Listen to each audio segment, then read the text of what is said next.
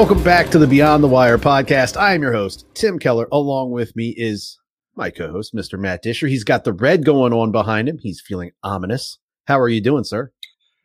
I can't complain. I'm going on vacation next week, so I've got a couple of days left to be here in the real world, and then I get to escape for a little while. So I think we have some interesting topics to discuss today, you and I, Tim. So I look forward to this podcast, and I will not be here next week. So let's make the best of it. Yeah. So where are you headed? A little place called Orlando, Florida. You may have heard of it. Nice. Yeah. Nice. It's we're in second winter right now in Ohio. Yeah. Well, you're in Pennsylvania, so you know what I mean. There's full spring, there's real spring, there's second winter, third winter, etc. So last week we had the 60s and 70s. It's full spring. Like, haha, exactly. Tricked you because it's going to snow tomorrow here. So we're going into second winter right now. We had 75 degrees yesterday. And the rest of the week's going to be, I think this weekend's going to be in the 60s, which is okay. It's inching to that point, but we keep getting these days where it just can't stay warm. Mm-hmm. So I'm ready to get some sunshine and some swimming pool. It's that time of year where Mother Nature's very bipolar, you know? Right. She wakes up, she's like, let's be sunny for a little bit. Right. And then we're just going to have a 30-degree drop in the middle of the day and everybody's going to freeze. Yeah. So I hate this. I hate it. Yeah. I don't want to be warm. It's funny because my wife always complains, like, why do we live here? I'm like, I don't know. Why do we live here? I'll go anywhere. I don't. Yeah, I'll go somewhere else. Great point, lady. Let's leave. Right. Let's do it. Yeah. Well, I hope you enjoy Orlando. It's going to be a lot nicer down there this time of year than up here in Cincinnati. That's for sure. It really should. Yep. But yeah, it's just me and you this week. We have some news to cover. We have some other topics we wanted to talk about. So let's get into the news. The first one I brought up was the Army is not trying to muscle in on the Marine Corps' mission in the Pacific. Apparently, the Army is going to ramp up their role in the Pacific, but the Army generals are saying they are not going to try to muscle in on the Marine Corps' mission if war comes to the region, which, surprise, surprise, it's probably the smartest move. They do a great job in the article of, making sure the Army or the Marine Corps is aware that, we have a great relationship with the Marine Corps. They have a great stronghold in the Pacific region, and we're not here to step on any sort of toes. I really don't see the purpose of the Army coming to the Pacific other than just kind of they ran out of other places to put bodies. It's posturing right now. I mean, in the Pacific, for the last handful of years, we've been flexing against China and things like that. And the Army is a big entity, no doubt.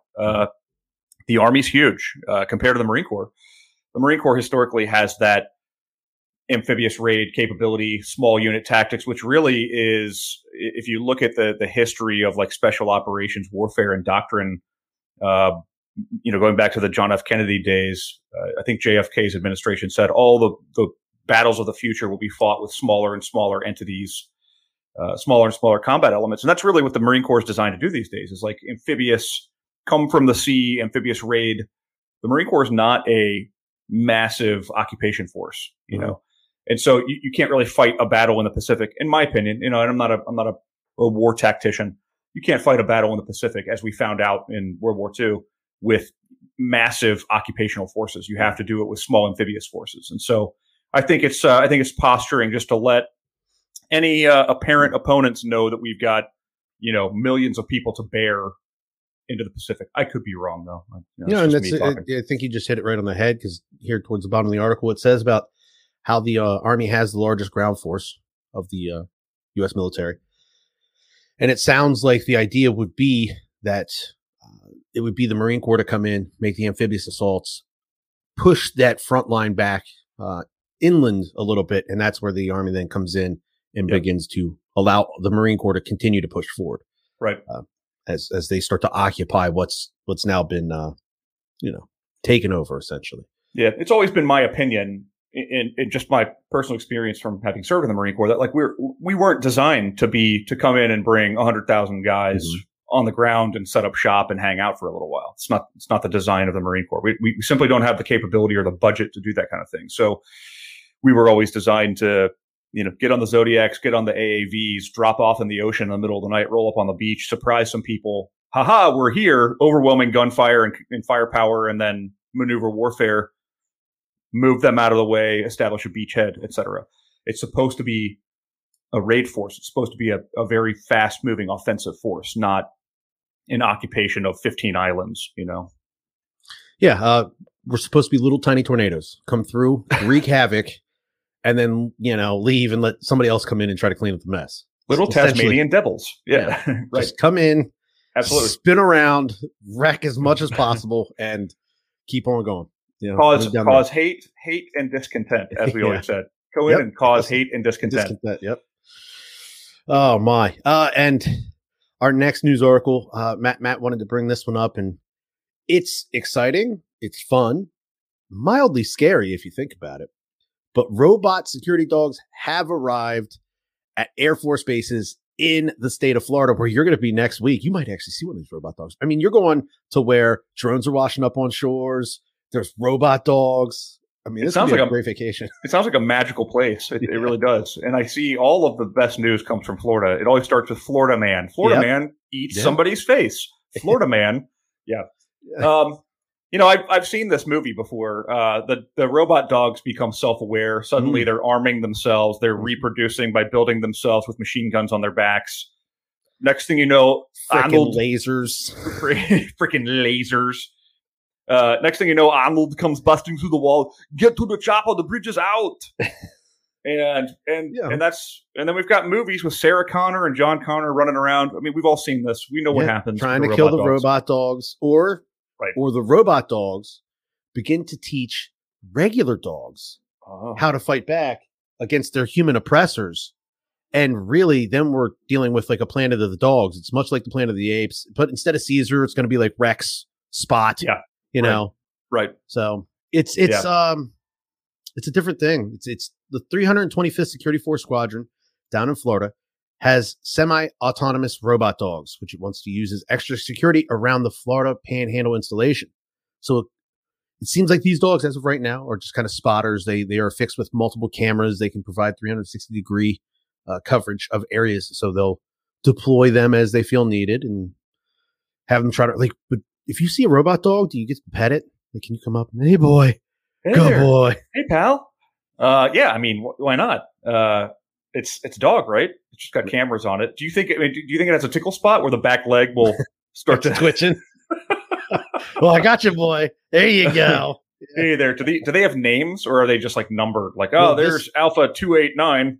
It seems I'm sure there's a serial number associated with each one, but this breed is called Spot. It is a Boston Dynamics robotic dog. Yep. So Spot was featured in a Boston Dynamics interview on 60 Minutes. Apparently this past Sunday. It says people and animals can go anywhere on Earth using their legs. Founder and chairman of the company. That's why they designed these dogs with actual legs. Have you seen these things move around at all? Yeah, you can YouTube, go in there and Google the Boston Dynamics robots, and they're hitting them with hockey sticks and kicking them. And I'm always really worried that like they're doing this to see how it maintains its balance and how it can walk and jump and do things. And they are exceptionally. It's scary to watch because it's very humanoid, or in this case, like a canine. But these things always recover. You push them over and they stand back up on their own. I'm always waiting for the machine to get mad at the person. They swing the hockey stick and just grabs it. No. Uh-oh. Oh, dear God. Planet of the Robots.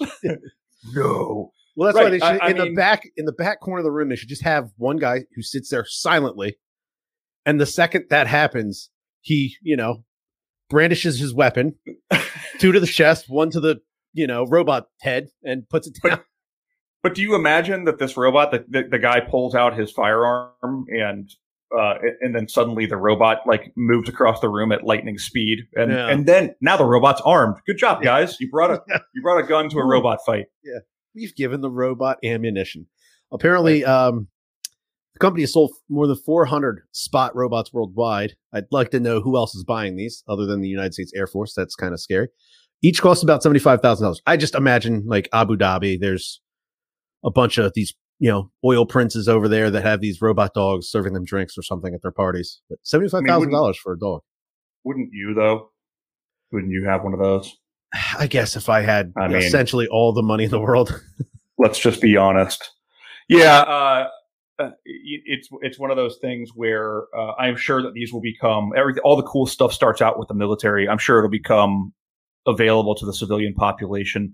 Now, at $75,000 a piece, I wonder if they've had any discussions about what happens if we lose them, like they do the drones they shoot down. We were talking about last week. Yeah, like, oh, we lost another robot dog, and then next thing you know, some lady's using this dog to carry her groceries at the grocery store down the street in Florida.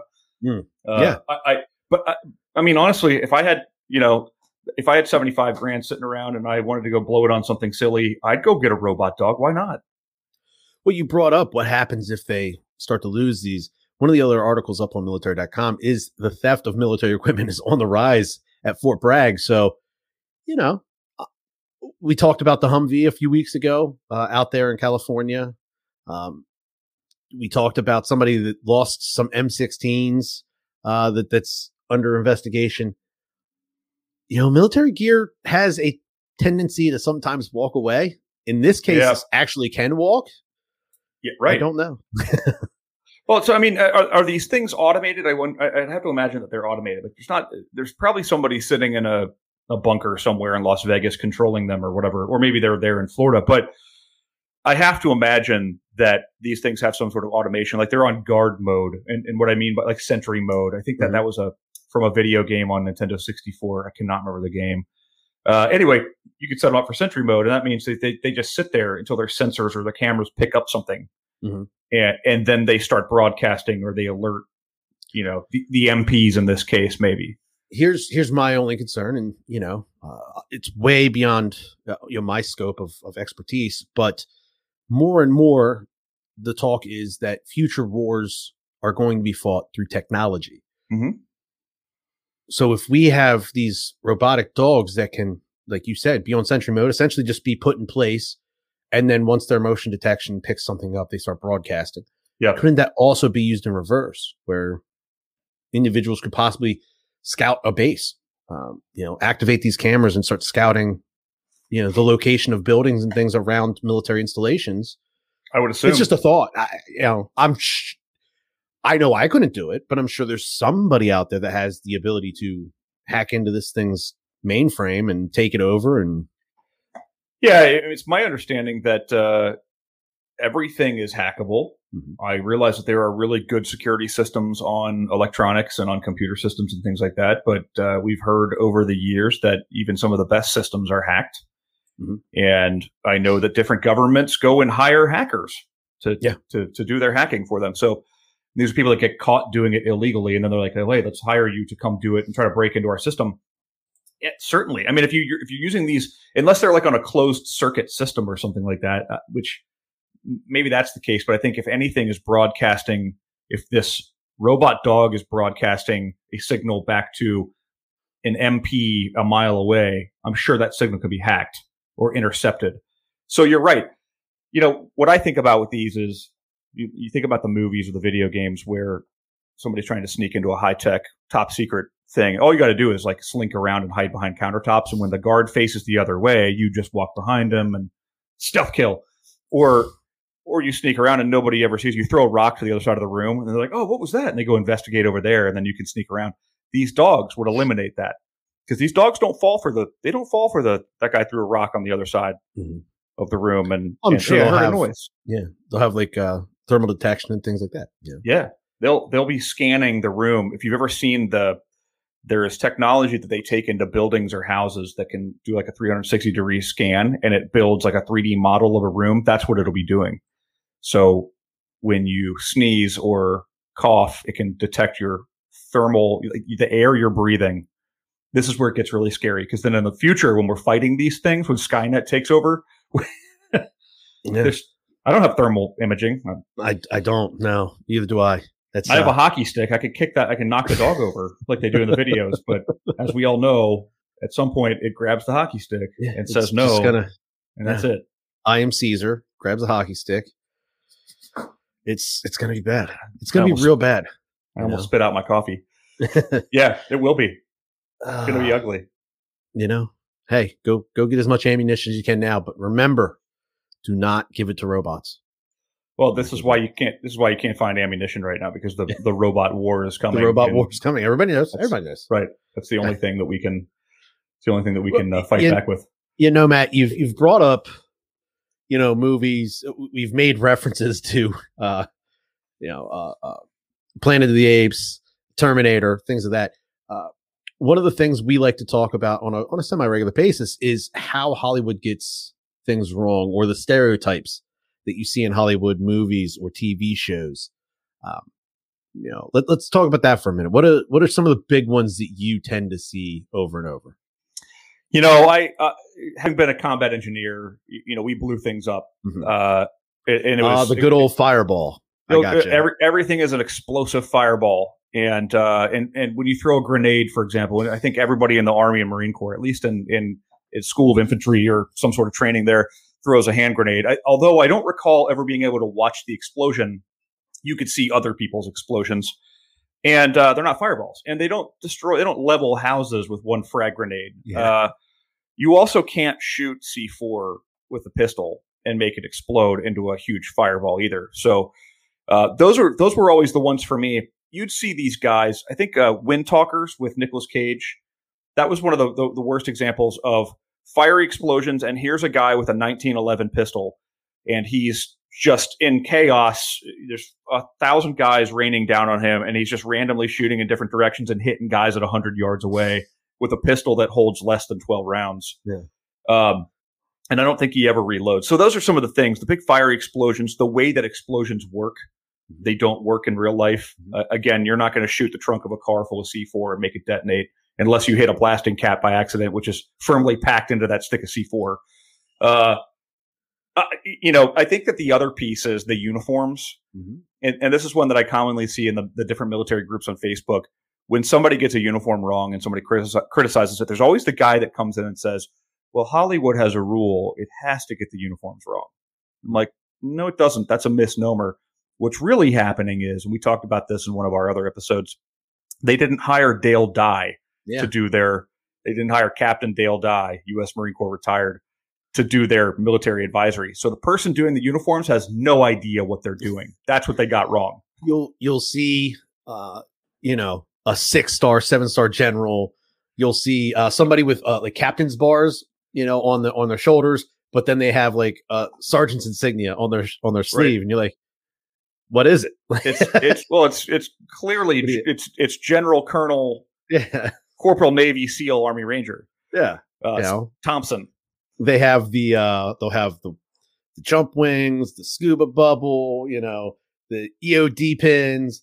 Yeah, like, man, this guy's he is living the life. I mean, there are a handful of individuals out there with quite the selection, but the movies they'll show you an entire squadron of individuals that are supposed to be just the baddest men on earth, supposedly. So, yeah, right. Well, and that's it. It's they get it wrong, and then they have the ranks wrong. And a simple Google search will tell even the layman. It'll tell somebody how to make a Marine Corps, an Army uniform, or a Navy uniform look the right way. I think in a lot of cases they get these right in historical movies. The best historical movies are made well, like the Saving Private Ryans and things like that. Again, Dale Dye was the advisor on that movie. But the worst ones are the Lifetime movies or like the made for TV shows and things like that, where hey, Billy's coming home from war, and Billy shows up and he's got like one pant leg and the other pant leg is shorts, and he's got a Hawaiian floral pattern on one sleeve, and he's a 10-star general now, and he's been in the military for 2.5 years. Yeah. He's been serving in the Antarctic. Yeah. Fighting robot dogs down there. Right. Robot dogs. Fighting the robot dogs. You brought up Saving Private Ryan. If you want realistic explosions, at least, the beach scene where they're breaching the wire and the minefields and things like that.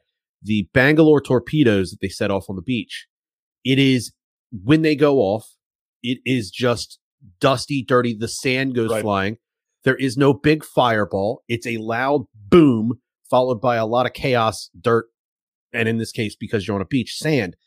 That's truthfully what an explosion is. It is a small detonation. If done at night, you'll probably see a decent flash. But with Bangalore torpedoes, it's just going to be a cloud.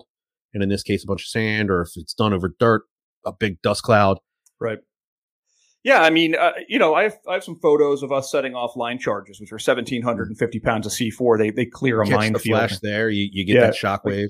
You get a half a second fireball, a second. It's the initial explosion, and then it's a big cloud of gray dust. And when I say big, it's big. And that's a lot of explosions are like that. There's this cloud of dust surrounded by maybe a flash of a fireball. But really, like, a fireball is produced by burning fuel, and that's gasoline, diesel, even something else that will ignite. Like, we did flower shots one time on a range, and that was to simulate how they do them in Hollywood to make the big fire explosion. And it was essentially, in a nutshell, an explosion with a bag of flour suspended over top of it. So when it would explode in a barrel, it would ignite the flour in the air, and it causes this big plume of fiery explosion. And I can't remember, honestly, I didn't set that explosion up. I didn't set up that detonation, so I didn't know how exactly they did it. But it was cool, but explosions are not like that. Now, the one thing that movies can't get is the concussion and the sound of an explosion. Yeah. You can't simulate that through speakers, through a TV. That was always, for me, the part that made me anxious was, especially if you're really close to an explosion, it's like, I don't know how big this one's going to be. And, so you always keep your mouth open so you didn't, like, blow out your ears or something. Yeah. And some of those explosions took me by surprise. There was one we did, I forget what the detonation was. We were right next to a beach, and I remember laying head down because it was 10 feet away from me. And I remember laying head down, like face in the dirt. And I watched the rocks in slow motion pick up right in front of me. Like they jumped up off the ground like 2 inches and then came back down, and like the earth was vibrating in front of me. Yeah. Super cool experience. Nothing like the movies, and nothing can duplicate that sound. Yeah, absolutely. This one's very not very sexy at all. The Matt, somebody comes into your home, they have the gun to your head, and they're like, you got to come save Matt right now and give me $10,000. Well, I got to breach into Matt's office, but I don't want to just set off this massive explosion that's going to kill both Matt and the attacker. You can take a saline bag, like the medics would have, wrap deck cord around it, put it by the hinge of a door, and essentially it's just enough to blow the door off its hinges, and it's not going to injure anybody on the other side. Right. That there is a very simple explosion, and it's not sexy at all. Like, you'll probably never see that in Hollywood because it's who wants to see deck cord wrapped around a saline bag put on a door jam? Or like a 2-liter bottle of water. Like the intention there was like the charge would push. You would use the water to push the door in versus like splattering the door everywhere and sending shrapnel and door fragments everywhere. Though we did one of those detonations on a wooden door, like what you would build in a regular cookie cutter house these days. I distinctly remember this on Camp Pendleton. We did one of those detonations, and it blew a hole right through the door. It didn't. Yeah, if it didn't that's take true. the door if you down. have one of those old hollow, or not old, but the newer hollow doors for like simple construction. Right. Yeah, you're probably going to blow straight through the door. And the learning for us there was that if that door is that flimsy and weak, just kick it open or hit it with a shotgun and knock the hinges off or knock the lock off. I was going to say, or you put that charge by the lock instead of the hinge. Yeah. Right. But some of these guys, after this, like, who's carrying around? Who's going to waste? Is Doc going to pull out his saline water bags and use them on an explosion? So what they started to do was just the door charges on duct tape. So you'd wrap a bunch of deck cord on duct tape and then tape it to the door near the hinges or near the doorknob. Yeah, the doorknob, and that would essentially push it through. Yeah. In the movies, it always sounds quiet. They did that in Zero Dark 30, I think they put up a door charge, and it made this little like poof sound, and the door blew open. I was like, nope, it's still exceptionally loud. Yeah, it's still very loud. Yeah. To my knowledge, using conventional explosives, there is no such thing as a quiet explosion. I'm sure you can probably create one chemically, but still, I mean, the force of these things, the way that they work is by creating this force. It's a pushing force. But you have, different types of explosions. You have the cratering charges, which are like ammonium nitrates, the same stuff that guy used in the Oklahoma City bombing. Mm-hmm. And those will create big sloppy explosions. Big, it pushes dirt out of the way. I always thought this was funny when we talk about it. It's a relatively slow explosion. It's a slow explosion. Yep. Yeah. And I'm like, what does that even mean? If I'm standing here, it's not slow. Yeah. versus C4, which is a relatively fast explosion. It's for cutting metal and blowing through things, you know. Well, you have, like you just brought up, the C4, the data sheet, the fast, quick charges. They blow quickly, cut through things. Dynamite, TNT are more the slow explosives. Dig a hole, put a stick of TNT in there. Now you got yourself a bigger hole. Yeah, it's it's like the everyday explosive to use for whatever, you know. Drill into a big, massive tree, stuff some TNT or dynamite in it, set it off. You've blown the tree up, you know. Right. The tree's now fallen. Except in the movies, all they ever use is C4. It's always plastic explosive. Yeah. Hand me the plastic explosive. I'm going to mold these into a little elephant, and then I'm going to place it on a. That would be cute if there was like a military comedy where someone did origami essentially with C4 and made. Oh, it's the origami, bandit. There he is again. Boom. Oh, it's a beautiful dove. Right. Now with the data sheet we did, we could carve out. I remember doing this on an I-beam one time, taking the data sheet and carving out different shapes, and then you could detonate those shapes into the metal, which was pretty cool. Yeah. Being 20-year-old kids, like that was amazing. You get to play with explosives, and you'd have guys playing Bangalore baseball. Hey, here's a ball of C4. Let's throw it at a Bangalore and we'll hit it. And, the grunts we were with were always freaking out. Like, you guys can't do that. We're all going to die. And we were sometimes foolish, but no less we were kids. And we knew that in most cases, these things were not going to detonate. Now, I will tell you the one time when I was actually ever scared playing with explosives in a training environment was when we put the tilt rod onto an anti-tank mine. So for reference, anybody who doesn't know this, a tilt rod attaches the top of an anti-tank or an anti-vehicle landmine. This is a landmine that's like 15 pounds of explosives. So if you're on top of this thing, when it goes off, you're gone. There's nothing left. Tilt rod is sometimes vehicles can drive over these things. If the mine is improperly placed in the ground, a vehicle can go fast enough and drive right over them without detonating the mine. So the tilt rod is meant for, I don't know, it was a 12-inch stick that came off the top. And if you tilted it 20 degrees, it would detonate the mine. So a vehicle would drive over it and clip it and tilt it. There you go. And we took the safeties off this thing, and it was like a windy day, and I was freezing cold, and we had to take the safeties off and then put the safeties back on so it couldn't tilt. And I was shaking because I was cold. It was windy, and I was shaking because I was really nervous. And I distinctly remember this. Like, I told the instructor, who was the EOD guy, I was like, I'm not doing this. I don't want to put the tilt rod back on. We're sitting in a crater on a demolition range. I'm like, I don't want to end up pink mist. Like, what happened to Dish?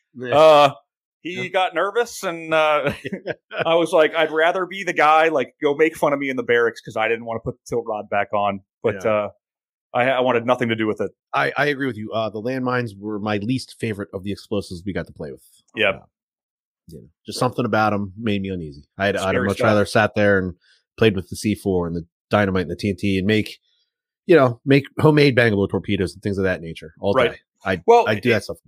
And that's because that stuff was stable, and you knew it after playing with it. You knew it was stable. It's not like the movies where you trip and fall and it explodes. It doesn't work that way. Like you have to have a controlled, high heat, high pressure, packed in detonation from a blasting cap or something like that.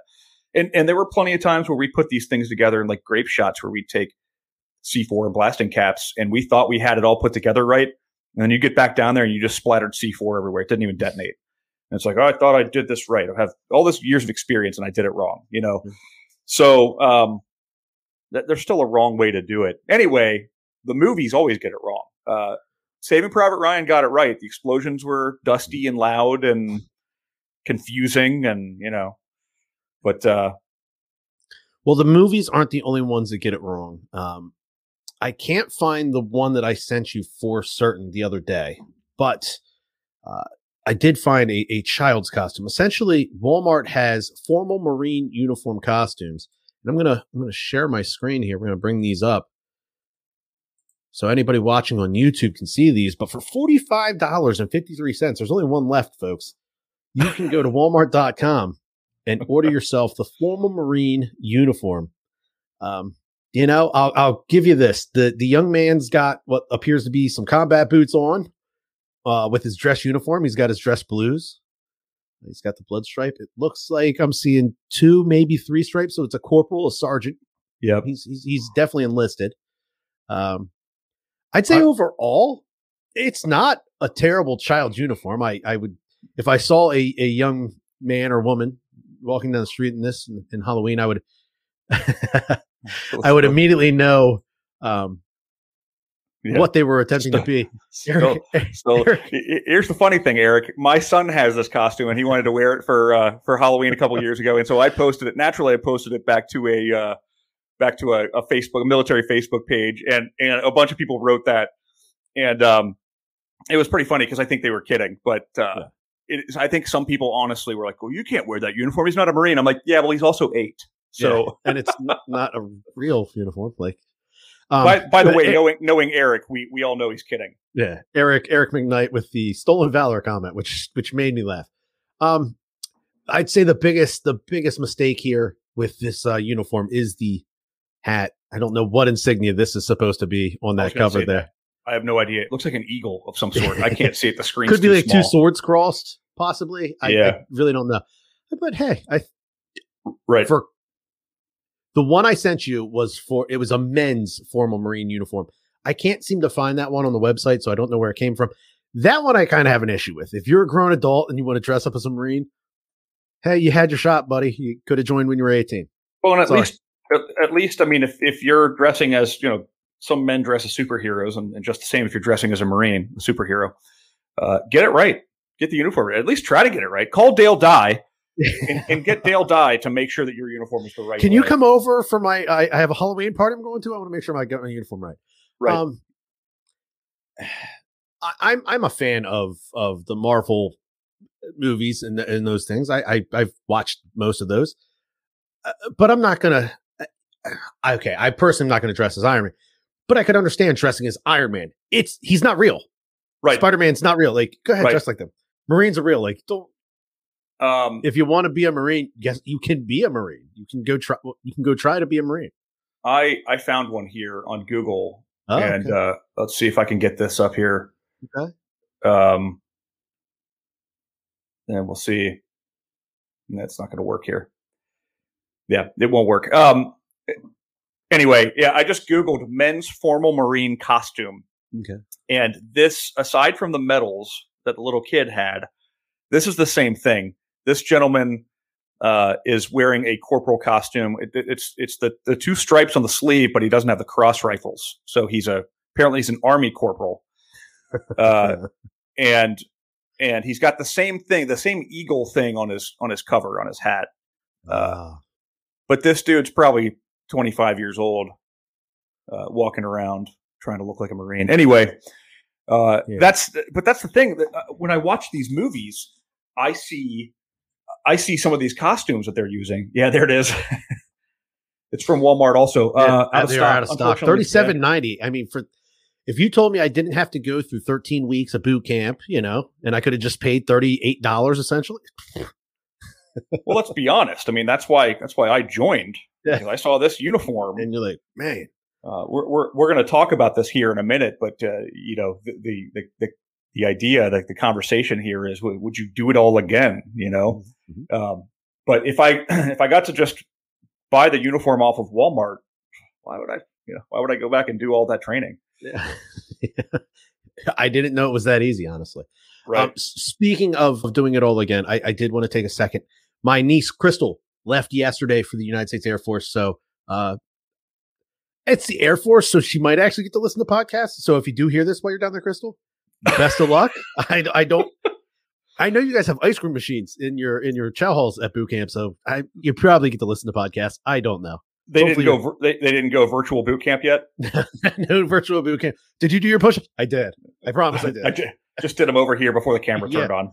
Yeah, I like to do my push-ups with the cameras off. So we have to, being Marines, we have to have this inter-branch rivalry, and that's just the way it has to go. So I do the same thing with my dad and my brother, who are Navy as well, which I'm pretty sure if they were in boot camp today, it would be virtual also. Yeah, I don't know. I don't think you could absolutely couldn't do that. So that just wouldn't work. But anyways. But yeah, let's talk about that. If you could go back to being 17, 18 again, would you have signed up for, let's just say, would you sign up for a different branch of the military? I probably would not sign up for a different branch of the military. And I have, in my career, I've had exposure to all of the different branches that I didn't have when I was in the Marines. Now, I'll start here and say this. While in the Marines, I served alongside of the Navy. I served alongside of the Army, probably not the Air Force so much, although in Japan, we'd run over to Kadena Air Base and go to lunch because their chow hall was better than ours. I'd like to sit down and order my filet medium well. Yeah. I'll take 2 bushels of crab legs, please. Thank you. Whereas Taco Tuesday on the Marine base was, I'm not sure if those were actually tacos or real meat for that matter. It was food. I could eat it, and it was sustenance. But in my career in the military, I got exposure to these other branches, and I saw things that I liked or didn't like. I was fortunate in joining the Marine Corps. I joined not really fully knowing what my MOS would bring. I wanted to have something that would give me a skill set that I could use when I got out of the military. But I also wanted to have something that would give me a little bit of adventure. Like I didn't want to sit behind a desk. And so that was where the combat engineer field was like the perfect mix. Although I thought I'd be learning construction trades. And aside from engineer school, I never built anything ever. It was just all blowing things up. Even in the engineer shop in Japan, I don't recall ever building anything. By that time I was kind of like, I didn't know what I was doing anyway. So, I was not a construction person, and I thought that was what I was going to do. My experiences were that I got put in the fleet right away. 1st Marine Division. I got to get attached to an engineer platoon that was deploying with the 2nd Battalion, 1st Marines, Fox Company 2-1, which was our company we were attached to, with the 11th MEU. And I got to go to like the boat school in San Diego, get to be on the Zodiacs. I did not attend the boat school. I got to go through a lot of the training, the SOTG training, and all this cool stuff. And it's cool stuff, like cool training that a lot of us see in the movies or on video games. It was amazing stuff. And so, I got to have these cool experiences and got to travel around the world. And I couldn't imagine having done those adventures in the other branch. I don't know. When I talk to other people, I have exposure to other people now that have served in these different branches, and they're doing these technology jobs, which is cool. It's not necessarily my thing. And they might get stationed in Germany for 4 years, and that's fine. I got to go to 16 countries in the course of like 2.5 years, really, over the course of 4 years. Aside from like we were in Japan, I got to go to Australia and got to travel to a couple of different islands around Southeast Asia. Those are really cool experiences. I would probably say that I would not have done it a different way. I explored all the other branches. I think I needed the Marine Corps. For me personally, I was kind of a punk kid in high school with no direction. I still joke around today that I have no idea what I want to do when I grow up. But I needed that. I needed the Marine Corps to kind of whip me into shape. And that was what boot camp was for me. It was there are no longer any excuses. Your personal successes and failures are your fault. If you fail, it's your fault. If you succeed, it's your fault. If you want to be awesome, it's your fault. Or it's your doing. So that was a great lesson, right? It's your fault. That was your fault. You're so awesome. Those are great. Those are great lessons that, honestly, in my opinion, I think any young man or woman could use. Mm-hmm. I know a lot of adults. I have worked under executive leaders who could not take responsibility for their actions. I learned that day one at Parris Island that if you suck, it's your fault. If you're awesome, that's your doing. It's because of your efforts. So I totally do it again. I needed it. It was probably the best thing I ever did in my entire life. And it's something that I encourage my son to do, maybe on a different level, maybe do something a little bit different from I did. Part of one of your questions was, would you do it again? Would you join a different branch? One of the things that I didn't know about the Marine Corps when I was coming up on 4 years was that there were other duty stations and other billets that I could have been assigned to. And I think this was these were the days before really we were using the internet and things like that. But I have a friend, Chris Cravens, joined us on the podcast a few months ago. Chris Cravens was an infantry Marine and then went to work in DC under NCIS, which is like the Naval Criminal Investigative Service. That's super cool. He got to work alongside of like the Sergeant Major of the Marine Corps and the Commandant of the Marine Corps and do all kinds of cool stuff in Washington, D.C. I was unaware that there were jobs like that. I totally would have stayed in for another couple of years and re-upped and gone and done a pretty cool billet like that. So all these different options. There's a lot more networking capabilities these days. Yeah. You have there's the recruiters, there's DIs, there's things like you just brought up. And then there's, oh God, I can't think of the term right now, but there's embassies, the embassy guards. You can, MSG, Marine Security Guard. Yeah. You sign up, you get accepted to be part of the embassy guard teams. And essentially it's just kind of like when we were in engineer school. I know we got a wish list and you put down your top 3 potential duty stations, and essentially they just go, well, we're going to put you wherever we want, but that's nice to know what she's like. It's one of those where, like, if it's available, maybe, but the reality is they're going to put you where they need you first and foremost. But you sign up for these embassy duties, and from my understanding, it was about a 3-year bid. And the first year and a half, the 18 months is, you're not going to go somewhere nice. You're not going to go somewhere pretty. It's going to be somewhere that, people don't want to go. Yep. And it's going to be dangerous. It's going to be, dirty. There's not going to be a whole lot of freedoms and liberty. You're not going to get to go out on town a ton because it's not a fun place. It's a safe place. Yep. And there's a possibility that at some point you will have to defend the embassy. And then I was told that the second half of that, the next 18 months, that's when you get the, Havana, Cuba, you right. get South Sweden. America. Yeah. Yeah. Whatever is your cup of tea is. If you wanted to go to the, embassy in Ireland, right. I've always wanted to spend time in Ireland, or I want to go to Colombia, or I want to go to Cuba. And then you get to spend a year and a half in these tropical destinations or in European destinations. I honestly didn't really hear much about that until literally I was in the TAPS program, and I'm like, oh, at this point I've already kind of, I'm going down this river now. There's no turning around. Huh. Right. Well, and I got out. I went home. I started at college. I was dating a girl, and then the Marine Corps called me back. Some gunnery sergeant called me back one day, and they're like, "Hey, we'll give you this $30,000 sign on to come back for a year to deploy into Iraq." And this was at the time when the IEDs were killing everybody. Yeah. And of course, combat engineers, we were at the front of that. So I thought long and hard about this. I chewed on it, but my thought was, if I went back in, I'd want to go do some other sort of duty. I did a couple of years. I did my 4-year enlistment. I didn't necessarily want to interrupt what I had already started doing back in my civilian life to go back, and I was afraid that if I went back in, I would never get back to where I was, like the progress I was making in my civilian life. And so, I've thought about that a lot. It has crossed my mind to even join another branch, to join the National Guard and do a different type of duty after I've been out in my civilian world and things like that. One of the things that's held me back is, and I talk about this a lot when I'm training companies on why they should be hiring military and some of the different distinctions there, is that you look at these men and women who have full-time jobs in corporate America and are serving in a reserve or guard capacity in the military. They get called up to go to deployments or training.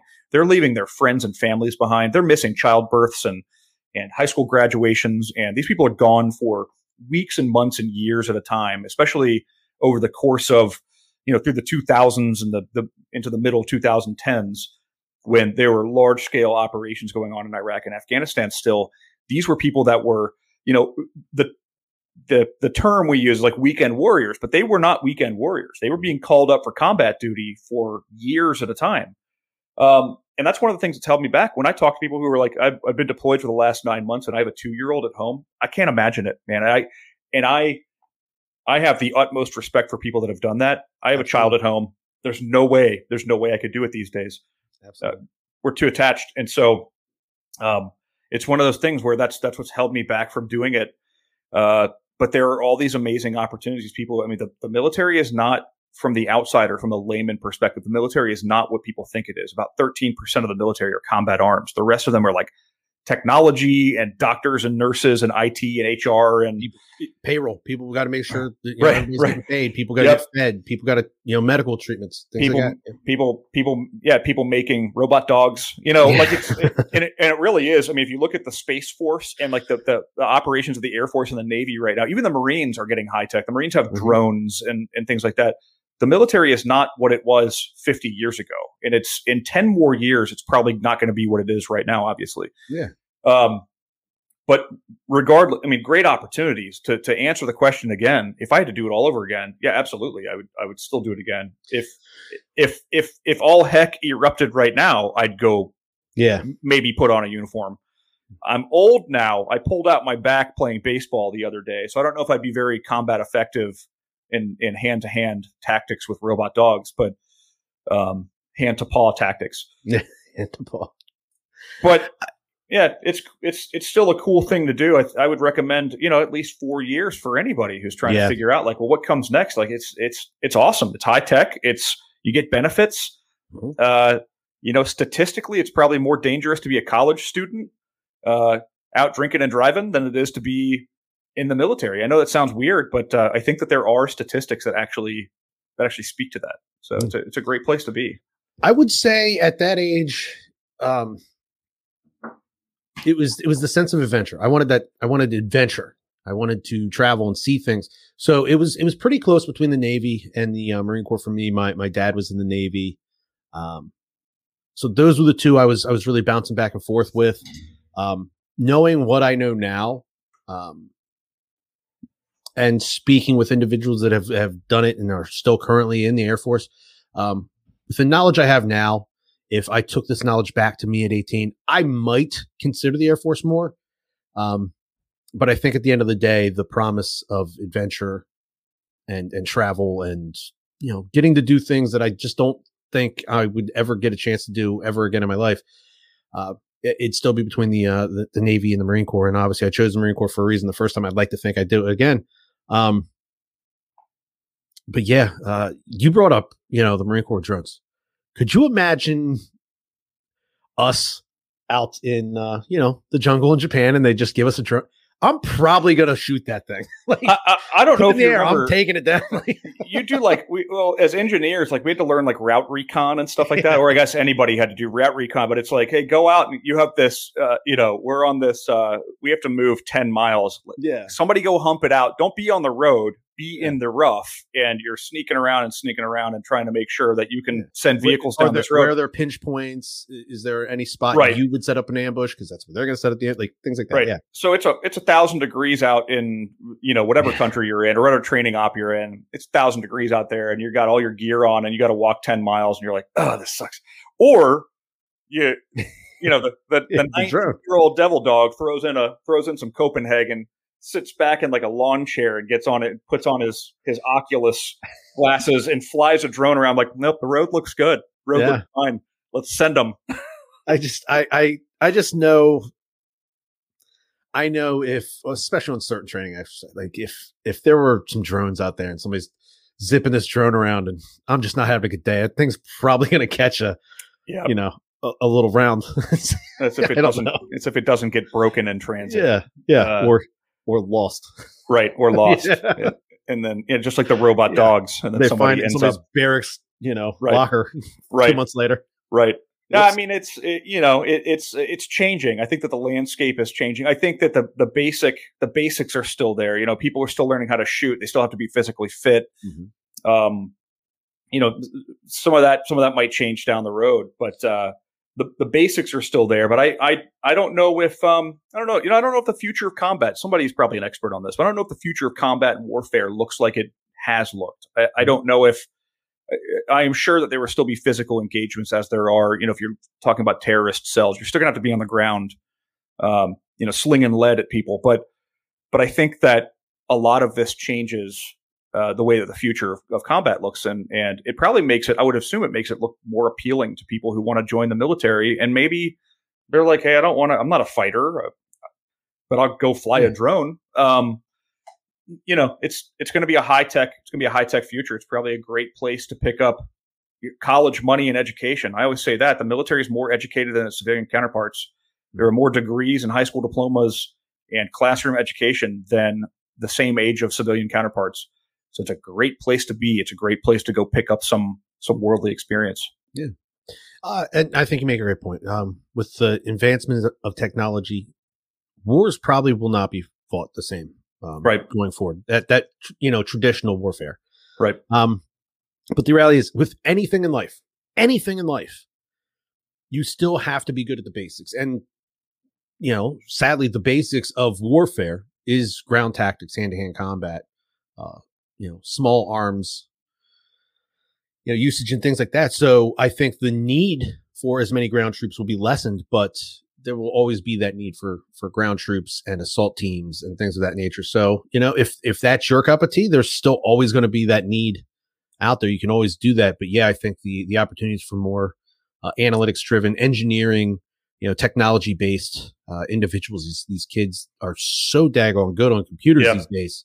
Right. That kid that, when I was in high school, was the air quotes here, the computer nerd, would thrive in the military today, where 100%. Probably back then, he's going to take his ASVAB. They're going to say, we don't really have any, jobs that fit your skills, but guess what? You'll make a heck of a grunt, and they'll just throw him out there, and he's not going to do well in that environment, where that same individual is going to thrive today. We had this conversation a few episodes ago where the military, in some branches, I think it was the Marine Corps, was looking for a more independent thinking ground troop. And that's what that comes down to. It's the military is looking for smarter, more capable, intelligent people that can think on their feet versus people who are waiting for orders. And that's that was what I always got from the Marine Corps anyway. When I was in, if you remember this, like your first year in, even though you're, a junior guy, they're still trying to get you to understand the job of the guys a couple ranks ahead. Because if something happens, you don't want to be frozen in paralysis by analysis. You want to be able to operate and complete the mission and get it done. It doesn't matter if it's a bunch of PFCs running the show. If Sergeant Smith goes down, guess what? Corporal Johnson's now taking the lead. If Corporal Johnson goes down, Lance Corporal Schmuckatelli is now in charge. Right. Lance Corporal Schmuckatelli goes down. Guess what? PFC Disher. Right. You're the man for the job. Yep. You got to go. It's my time to shine. Yep. And that's another thing. Anytime they saw especially young Marines, just kind of standing around, that's a no-no. There's always something to be done. Right. So just always look this, Right. That's right. To be done. Yep. But yeah, I think if I could go back, I'd do it again. Oh, totally. So, no question. But Matt, we're coming up on this hour mark. It's a fun episode. I think I'm very scared of robot dogs. I'm going to have to do some research. I might go up to Boston and ask these people what the heck they're doing. Well, here's what you get. You ask them to deploy robot cats so that robot the dogs cats. chase the dogs get cats. distracted by the cats. There you go. Right. And then the cats will need mice, and oh god, so on and so forth. Yeah. So I have a bird running into my back window right now. He's been doing this for 3 days now. So I'm going to get a robot cat to sit out there. Get the robot bird. It's this bird that thinks it's fighting itself in my window, and it's really annoying because it just bangs against it. And I'm trying to hang up pieces of paper on the window to scare it away. No. So robot cats. That's the next step. Maybe you could print off that picture that men's formal Marine uniform costume. Yeah. Just hang that up, and they won't want to fight a Marine. It'll anger the bird so bad because the uniform looks so bad. The bird's like, I'm out. This is a disgrace. But stolen valor. Yeah. But you got anything else before we get out of here, Matt? Nothing else. We're going to miss you next week. But we've got a great lineup for the next month. We've got a great lineup of people, as always looking for guests on the show, always looking for people who want to come tell their story. Don't be afraid to ask me on LinkedIn or knock on our door, but come join the conversation. We'll put you on the calendar. Yeah, absolutely. Appreciate that. As always, as I end every episode, appreciate you guys very much for listening. Share with friends, family, anybody that might be interested in some of this content. You can find us on all the major social media platforms. Feel free to share our stuff as well. And you can also find us on all your major podcast platforms, Apple Podcasts, Spotify, Stitcher, all those good places. So check us out there. Give us a rating review that helps other listeners find us and climb up some of those charts, that people might search. If somebody types in military, we have a bunch of the ratings and reviews. They'll pop up in there and they'll see us and hopefully check us out. But until 2 weeks from now, because Matt will be off in Orlando fighting robot dogs and trying to find himself a drone that's washed ashore. Yep. We'll be right back here on the Beyond the Wire podcast.